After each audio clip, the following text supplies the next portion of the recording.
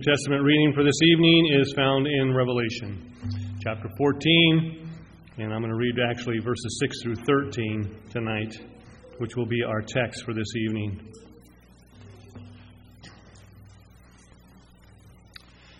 Let's hear the word of the Lord.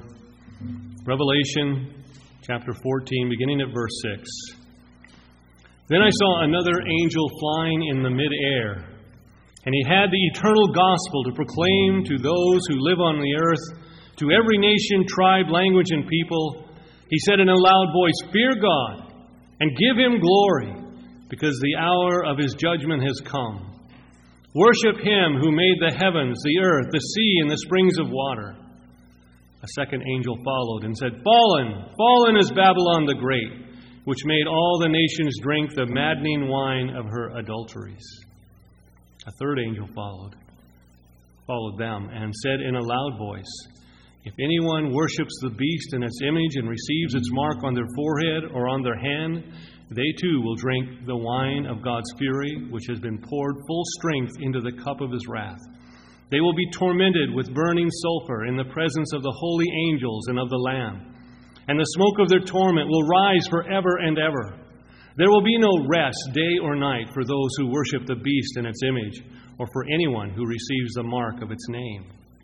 This calls for patient endurance on the part of the people of God who keep His commands and remain faithful to Jesus.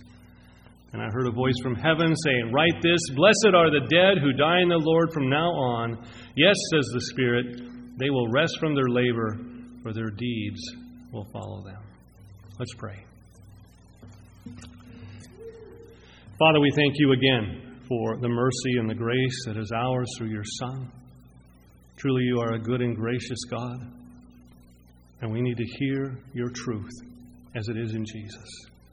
For there we find truth that endures through all generations and forever and ever. Give us eyes to see and ears to hear, hearts to believe, and lives to do as You would have us. For we ask it in Jesus' name. Amen.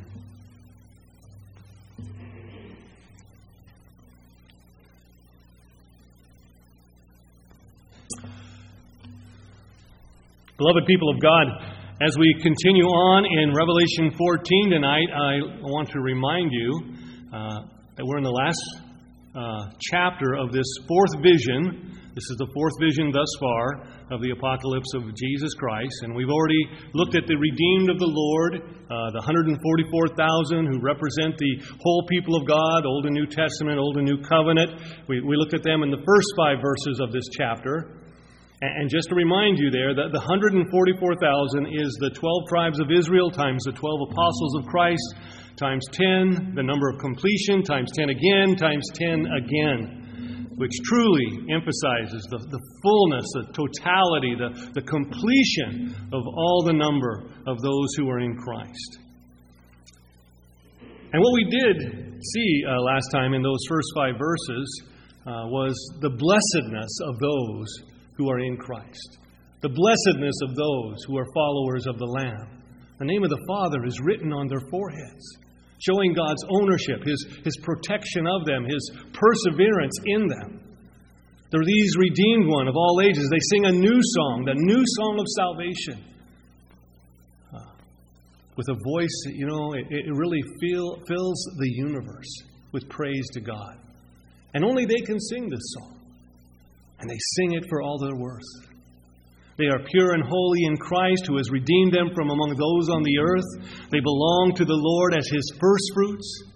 The rest of the mankind does not belong to the Lamb, and they never will.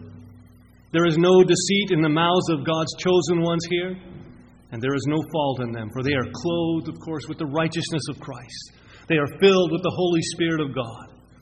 And we need to remember, this is the same 144,000 that were sealed in chapter 7, who were a picture of the church militant. But here in chapter 14, what we see is a picture of the church triumphant in glory. And what do these redeemed ones do? What were we told? They follow the Lamb wherever He goes. That's what we even heard this morning, wasn't it? This is our calling, to follow Christ. to live for Him, to identify ourselves with the Lamb slain and not that lamb that speaks like a dragon? Is that what your life says about you? Are you following the Lamb wherever He leads you? Are you following the Lord Jesus Christ, or are you following the world? Those are the only two choices. But let's move on to the next section of this fourth vision.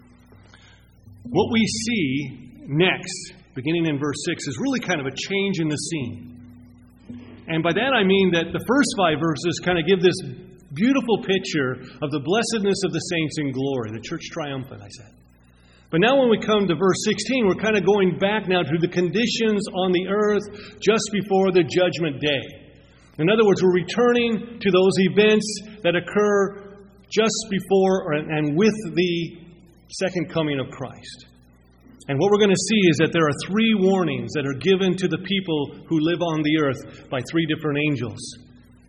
Warnings of the coming judgment of God. These warnings are given with an intention of bringing them to repent, to turn them away from their sin and turn them to the Lord in true faith. And yet it appears, as we shall see, that these warnings fall on deaf ears. The last part of the chapter, verses 14 through 20, deal with the final harvest in kind of very graphic terms, as we find it in verses 14 through 16, the final harvest, and then the judgment of the wicked, as we find it again in very graphic terms in verses 17 through 20. And Lord willing, we will look at that next time. So we're kind of working our way through here. My theme is Christ blesses the redeemed and punishes the unredeemed. This is really part 2 of that. Previously, we looked at the blessedness of the redeemed. They have the Father's name. They sing a new song. They follow the Lamb. Tonight, we're going to be looking at the warnings of the final judgment in verses 6 through 13. The warnings of the angels and then the blessedness of the redeemed. The warnings of the angels in verses 6 through 11. The blessings of the redeemed in verses 12 and 13. And Lord willing, next time we'll look at the harvest of the final judgment in verses 14 through 20. Now, the first warning by the first angel comes to us in verses 6 and 7. I want to read those again, just to remind us here. Then I saw another angel flying in the midst of heaven, having the everlasting gospel to preach to those who dwell on the earth, to every nation, tribe, tongue, and people, saying with a loud voice, Fear God and give glory to Him, for the hour of His judgment has come, and worship Him who made heaven and earth, the sea, and springs of water. Notice that the first angel is sent to those who dwell on the earth. And so once again, we have this contrast where the focus really shifts from those who are redeemed in heaven in the first 5 verses to the unredeemed who are on the earth in verses 6 through 11. And so the contrast here emphasizes 2 very different groups of people, 2 very different destinies. Because after all, there are only 2 groups of people in this world, from the beginning of this world to the end of this world. There's the redeemed and the unredeemed. There's the righteous and the wicked. There's the followers of the Lamb, and there's the followers of the dragon. And the question always is, who are you following? Those are the only 2 groups of people, and there are only 2 destinies for all of mankind, either heaven or hell. And we're told here that God sends forth His angel with the everlasting gospel to be preached to those who dwell on the earth. One commentator makes the point that the word for dwell means those who sit on the earth. It was kind of an interesting way to look at that, and he makes this kind of application that this is really a picture of the general attitude of mankind without Christ. Even as they live right on the eve of judgment, even as judgment are coming, they're easygoing, they're kind of indifferent, they're unconcerned, right? They're listless, they're careless. They don't care about anything, just the here and now. They're like someone who's sitting in what they think is kind of a nice, warm, cozy house, but the house is really on fire. And they don't realize that they're about to be engulfed, consumed in the flames of God's judgment. And so this is a picture of the people of this world just before God brings the world to an end. They're generally fascinated with the earthly charms that they see around them. They don't realize that the judgment of God is getting closer and closer and closer until it's too late. Now I want you to notice that the message that this first angel proclaims is not God loves you and has a wonderful plan for your life. That's not what he says. The message is fear God and give glory to Him, for the hour of His judgment has come. So let me just stop there with that first part. Part of the gospel message is that the judgment of God is coming. You know, John Bunyan captures that in The City of Destruction. Christian, what does he do? He wakes up to the fact that he's living in the city of destruction. We're doomed for judgment.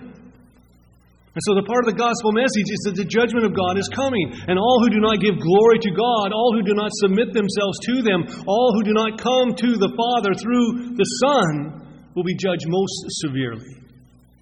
You know, we like to think of the gospel as being good news, and it is, right? In fact, that's what the word gospel literally means, good news. And the reason that it's good news is because of the bad news of our sin, the bad news of the judgment that you and I deserve for our sin. But you know, the world, it really does not want to hear anything about that. They don't want to hear about that at all. And so the world at the end will be much like it was before, when God judged the world in the days of Noah. In fact, you remember, Jesus said it would be just like that. Matthew 24, verses 37 through 39, and Luke 17, verses 26 through 27. I'm just going to read the ones in Matthew, from Matthew 24. Jesus says, "But as the days of Noah were, so also will be the coming of the Son of Man. For as in the days before the flood, they were eating and drinking, marrying and giving in marriage, until the day Noah entered the ark, and did not know, until the flood came and took them all away. So also will be the coming of the Son of Man." So who are the ones? Who are the ones on earth supposed to fear? Who's the one that they are supposed to worship? What's the answer of our text here? You notice this? The warning here, they're warned that they must worship Him who made heaven and earth, the sea and springs of water. So obviously it's the God of creation, right? The God who made all things, the universe and all that is in it. They are to worship the one who made all things by the word of His power in the space of 6 days, and all very good. And this is significant as far as I'm concerned, because we live in a world that denies this very fact. And yet this fact will be driven home with great finality and severity. That our God is the Creator. And as such, all of mankind, we all owe our obedience and our worship to Him, whether we're believers or not. Believers and unbelievers alike owe God their obedience and their worship because He's the Creator. We all owe our existence to Him, and therefore we are required to worship Him and to serve Him. But when it comes to the second coming, as that time grows nearer and nearer, the world lives in really a foolish apathy, an apathy of self-righteousness, an apathy of contempt. And, of course, the Word tells us that. 2 Peter chapter 3, verses 3 and 4. Peter says, "Knowing this first, that scoffers will come in the last days, walking according to their own lusts, and saying, 'Where is the promise of His coming? For since the fathers fell asleep, all things continue as they were from the beginning.'" That's how they look at things. Now, while it's true that this announcement by the angel is a warning to those who dwell on the earth, those who sit on the earth, if you will, it's not a warning to the people of God. Not in the same way. To those who are in Christ, to those who follow the Lamb of God, this announcement of the coming day of judgment is the day of eternal good tidings of great joy for all people, for all of us who are in Christ. Because this will be the day of our full deliverance in Christ. It will be the fulfillment of what the prophet says in Malachi chapter 4, verses 1 through 3, and it has both sides of it here. "For behold, the day is coming, burning like an oven, and all the proud, yes, all who do wickedly, will be stubble. And the day which is coming shall burn them up, says the Lord of hosts, that will leave them neither root nor branch." It means the totality of judgment. That's how it will be for the wicked. But then you go to verse 2, but to you who fear my name, the Son of Righteousness shall arise with healing in his wings, and you shall go out and grow fat like stall-fed calves. You shall trample the wicked, for they shall be ashes under the soles of your feet on the day that I do this, says the Lord of hosts. That's what we're looking forward to. That great day of the Lord. That wonderful day when the promises of God will finally attain to that blessed fulfillment that you and I have longed for. The fulfillment that will last forever and ever. Or to use a phrase that I like to use, we're looking forward to that day when God will bring about the glorious consummation in Christ. Or maybe we'll put it like the hymn writer puts it so well. The joy that we have. What a day that shall be when my Jesus I shall see. That's what we're looking forward to. But another angel appears. Verse 8. Making another great and terrible announcement of warning to the world that refuses the gospel of Jesus Christ. Revelation 14:8. And another angel followed, saying, Babylon is fallen, that great city, because she has made all nations drink of the wine of the wrath of her fornication. This is an announcement of the future, if you'll notice here, that's really spoken of as if it's already happened. And so that's really in keeping with the certainty of the event.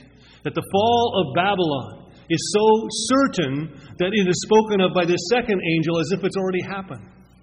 The truth is that Babylon has so infected the people of this world that it really renders the people of this world incapable of even listening, giving any heed to that first angel's declaration of the gospel. They don't want to have it. They have ears, but they don't care.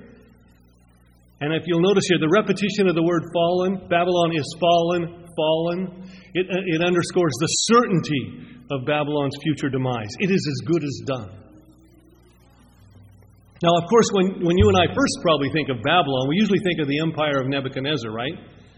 But really, Babylon as such is a symbol of all the wicked world systems of mankind. And the fulfillment of the destruction of this symbolic Babylon, the world systems of mankind, is assured beyond a shadow of a doubt by God's judgment of the historical Babylon, which we're told would be desolate forever and never rise again.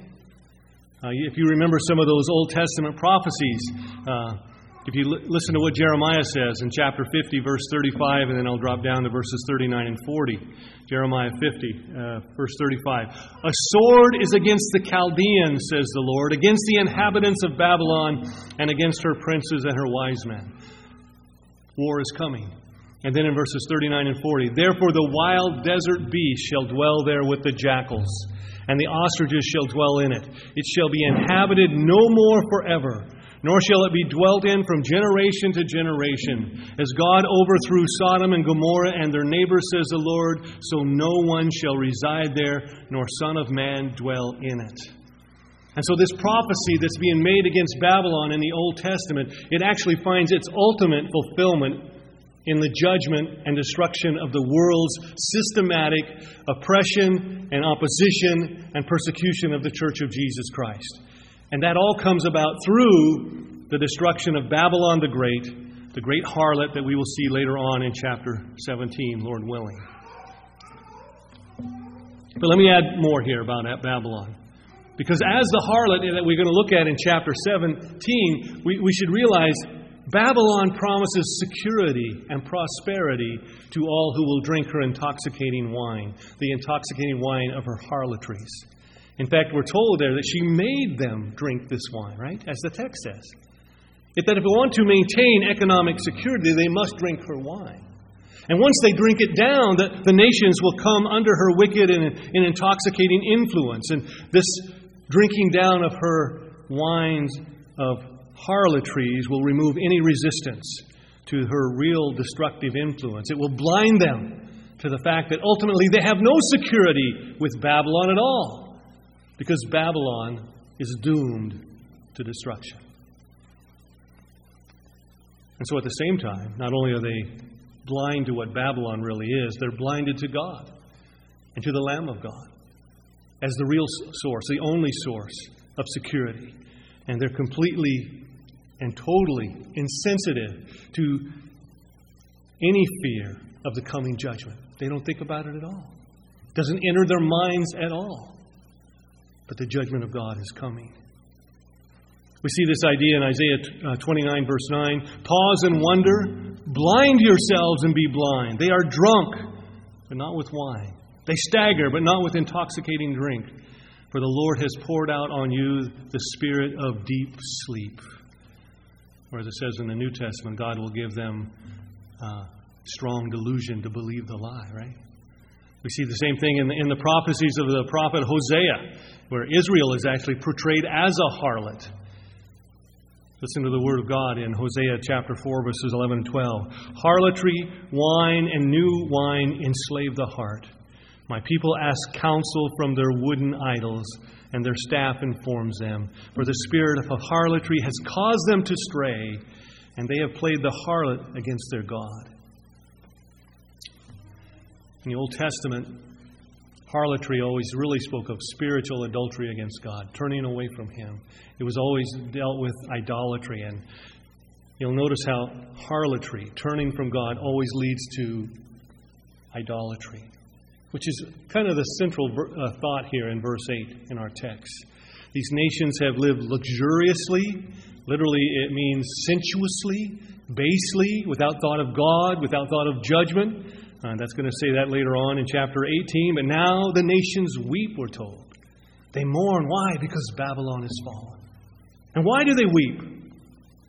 Because really the fall of Babylon signals their own imminent downfall as well. All that they trusted in, all that they relied on in this world, it all comes to nothing.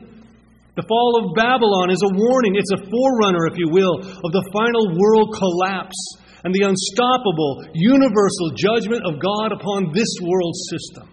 That's what's coming. When Babylon is judged, so are all those who have remained under her influence.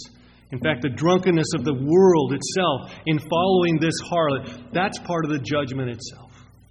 That's part of the judgment upon them. Well, that's only two angels. We still got one angel to go here. The third angel appears in verses 9 and 10 to announce that very judgment on all those who follow the harlot Babylon. All those who are attached to this world, they will perish with this world.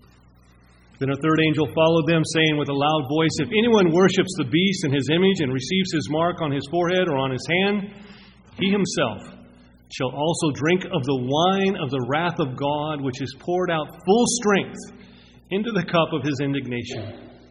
He shall be tormented with fire and brimstone in the presence of the holy angels and in the presence of the Lamb. It's pretty clear, isn't it? That if you choose to serve Satan, the dragon, the serpent, then you could expect to suffer the consequences of being his follower. If you follow the ways of this world, then you should expect to suffer the consequences of being a follower of this world. It is, as it says in 1 John 2:17, the world is passing away and the lust of it. It's all going to be judged, and all who follow it. But he who does the will of God abides forever. In fact, you might remember there in 1 John, in John's first epistle, the very next thing he speaks of after the verse 17, telling us that the world is passing away and the lust of it, but he who does the will of God abides forever. The very next thing he speaks of is what? The Antichrist. And so the warning is clear once again to any and all who have ears to hear. You cannot sin. You cannot go the way of this world and get away with it. The wrath of God will be visited on those who worship the beast, who follow the ways of this world, who follow the harlot Babylon. But beloved, I do have good news for you. Because right now, here on earth, this wrath of God that is still coming, already coming in bits and pieces, it's mixed with grace. That you and I, we live in a very special time when the gospel is going forth to the four corners of the earth. It's a message that's given for all to hear. And right now, the Lord makes His sun rise on the evil and the good. He sends rain on the just and the unjust. That's what Jesus said in Matthew 5:45. Right now, the gospel is going forth with the power of the Spirit as the Lord claims those who are His. But you see, the day is coming. That's the warning. The day is coming in hell when the wrath of God will be poured out pure and unmixed. And it will be unending torment of fire and brimstone. And this wrath of God that is coming is so thoroughly just, it's so thoroughly righteous, that we're told it occurs in the presence of the angels and the Lamb of God. Now think about that just for a moment. The merciful and gracious Jesus, who weeps over the lost, who lovingly calls the weary to come to Him to find rest, will agree with the punishment that it is just, that it is righteous to all who do not come to Him. And so will we. We will agree. And we should not miss the fact, beloved, that this judgment, it's an important point here. It's kind of falling by the wayside. This judgment never ends, according to the very vivid language that's expressed here in verse 11. There's no annihilation of the wicked where they cease to exist. There is only everlasting punishment where the worm never dies and the fire is not quenched. That's how Jesus put it in the Gospels. And the fact that this never-ending punishment awaits those who persecute the church and who hate the Lord, that should encourage believers. That should encourage you and I to hold out, to keep holding on when we're under affliction, when we're under trial, when we're under crucifixion, as we're going to see next. I mean, even if we are put to death, even if believers are put to death because we keep the commandments of God and the faith of Jesus Christ, we are assured of this, that our blessedness in Christ will more than make up for all of that. We've already seen this. We've already got a picture of that in the first 5 verses of chapter 14. We're going to see it again here in verses 12 and 13. That's what we're going to look at next. The blessing of the redeemed in verses 12 and 13. Listen to what it says in verse 12. Excuse me. Hang on. Here is the patience of the saints. Here are those who keep the commandments of God and the faith of Jesus. So the previous warnings of the 3 angels are not just intended to warn the wicked. They're also intended to motivate believers, to motivate you and I to persevere in the faith. And so what that really means here is that verse 12 is kind of like the main point of this section that we're looking at tonight. And it's really similar to chapter 13, where if you remember, we looked at the worshipers of the beast who worship his image. That is those who have the mark of the beast on their foreheads and their right hands. And this is followed by what? What follows right after that? A reference to the persevering faith of believers, which enables them not to be deceived by the beast, not to take his mark upon them. And so it is here. The point for us to see as those who are followers of the Lord Jesus Christ, as those who follow the Lamb wherever He goes, is for us to realize that the divine judgment that is coming on the wicked, on those who follow the beast, is far greater. That divine judgment is far, far greater than any persecution that you and I might have to endure in this life. What we may go through in this life doesn't even begin to compare with what the wicked are going to endure for all eternity. As I've said before, we need to remember that, I don't know where I picked this up at, but this world is the only heaven the wicked will ever know. And this world is the only hell that believers, you and I, will ever have to endure. But this judgment that God that is coming on the wicked, though, it doesn't come out of any motive for revenge on God's part. It's solely to show that the Christian cause, the cause of Christ, is the true cause, and to glorify and to vindicate the name of God, a name which has been blasphemed by the beast and all of his helpers and all of his followers. They are only getting, as they endure this, they are only getting what they deserve. But there's more to consider. Who are these saints who need to be patient? Who are these saints who need to persevere in the midst of these trials and judgments that are coming upon the world? We're told that they are those who keep the commandments of God and the faith of Jesus. And that's almost exactly what it said back in chapter 12 of those whom the dragon, remember, went off to make war against, right? That is, those who keep the commandments of God and have the testimony of Jesus Christ. A little different. And of course, the phrase commandments of God, that's really a reference to the objective revelation of the old and new covenants to which God's people, the faithful, remain loyal. We remain loyal to His Word. We follow Him. We obey Him. And the faith of Jesus, it could be translated the faith from Jesus, which again, it would refer to the doctrinal content of the Christian faith as the Lord Himself has given it to us in His teachings and in His preaching, as well as the teachings and preachings of His apostles. And so the point here is that you and I, as Christians, we are to reproduce the very same faithfulness of Christ to His Father that He did in face of all the temptations that would come to us in this world by the world's ungodly norms of living. We don't want to follow that system. We could be tempted to do that, and we are to follow our Lord and Savior. We're to keep the commandments and have the faith of Jesus. So as believers, you and I, we desire to fulfill the Father's will. We want His will, not ours, to become a reality in our lives. The idea of patience or endurance, it emphasizes that the faith that we have in Christ, if it is true faith, it's not a temporary faith. It's not the false faith of James chapter 2. It's not the false faith of the soils that we read about in Matthew 13, of the hard ground and the stony ground and the thorny ground. It's the faithful soil of the good ground that produces a good crop. The one that endures through constant watchfulness. That's what Jesus is talking about. And we have this idea, I think, sometimes that, it's kind of built into our thinking, well, I'm saved, right? I don't have anything to worry about anymore. It's all taken care of. We can have a false assurance, a presumptive assurance. But you see, these warnings that we've just gone over here, and the warnings that we find of Jesus in the Gospels reminding us to watch and to pray, to be alert and to be ready for His coming, these all make it clear that that's not the case. The day is coming, and the door will be shut. And those who were sleeping will not go in, because they were not ready for the Lord's return, and they will be left outside. I'd like to point out those sobering words from Jesus at the end of the Sermon on the Mount. Words that should put fear in every pastor.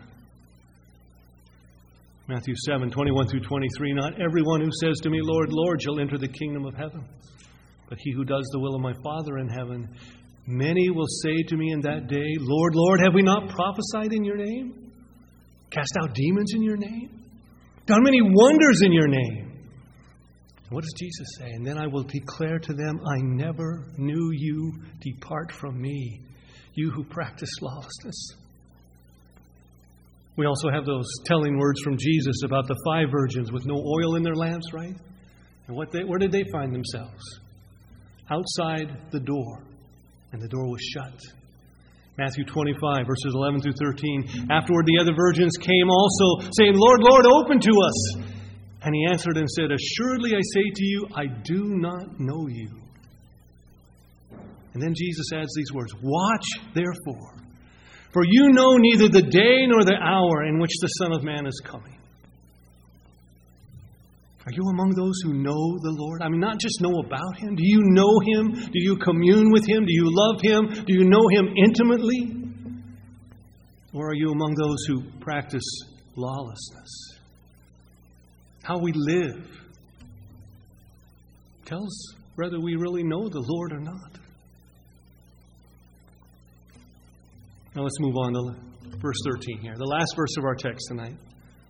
John says this, Then I heard a voice from heaven saying to me, Write, Blessed are the dead who die in the Lord from now on. Yes, says the Spirit, that they may rest from their labors and their works follow them. If we as Christians remain faithful and loyal to the Lamb, then we will suffer in this present world. But afterward we are promised that we will gain an unbelievable reward of eternal rest, the eternal rest of glory. And so our desire to persevere, that desire is not only motivated by the warning of the judgment that we're told is coming upon the rest of the world. We're to keep that in mind. But it's also Our desire to persevere is also motivated by the reward that we are promised as those who follow the Lamb wherever He goes. And this is made clear there in verse 13. Those who persevere in the face of death will be blessed. And this blessing is not just for martyrs in the faith.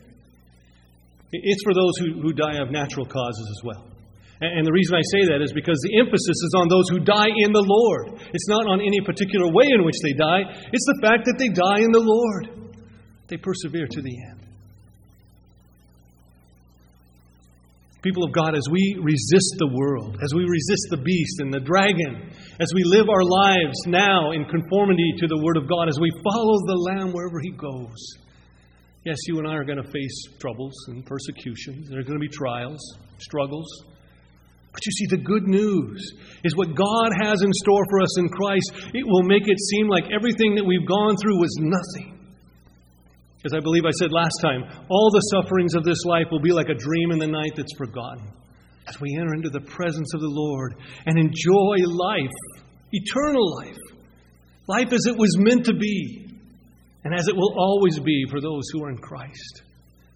Paul sums that up, Romans 8:18, "For I consider that the sufferings of this present time are not worthy to be compared with the glory which shall be revealed in us." Not just around us, a glory that's revealed in us. And you'll notice here, the reason that we're blessed is because we're identified with the Lord by faith. We're united to Him by faith, and therefore we die in the Lord. In fact, we should remember this is the same path that our Lord Jesus Christ, our Savior, He trod this same path Himself. He was rewarded after death for His endurance, for His perseverance. And so will we, as those who deny self and take up the cross and follow Him. Because you see, Christ is our corporate head. He's our federal representative. And all that's His becomes ours because you and I were united to Him by faith. Without that faith, we're not united to Him at all. Outside of Christ, there is nothing but wrath and curse and punishment. To quote from yesterday's memorial service, Agnes used to say, "If you don't have Jesus, you don't have anything. You have nothing." But in Christ, we're saved from the wrath to come, and we are promised that we will enjoy the glories that will follow. So let me sum up, beloved, here. The main point of this section is the reward of the faithful as we see it here in these last two verses, verses 12 and 13. The intent, the goal, the reason for the judgment theme that we've looked at here in verses 6 through 11 is to warn us as believers that we're not to compromise with this world system.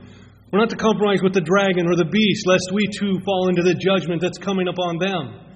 Instead, we will rest from our labors when the Lord returns in great power and glory to judge the living and the dead. That's when we rest.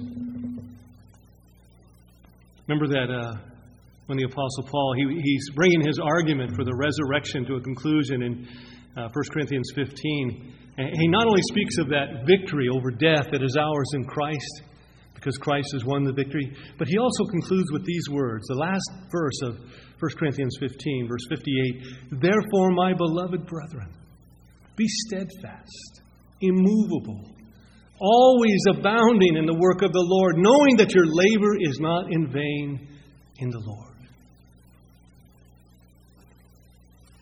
Let me close with the further words of warning for us.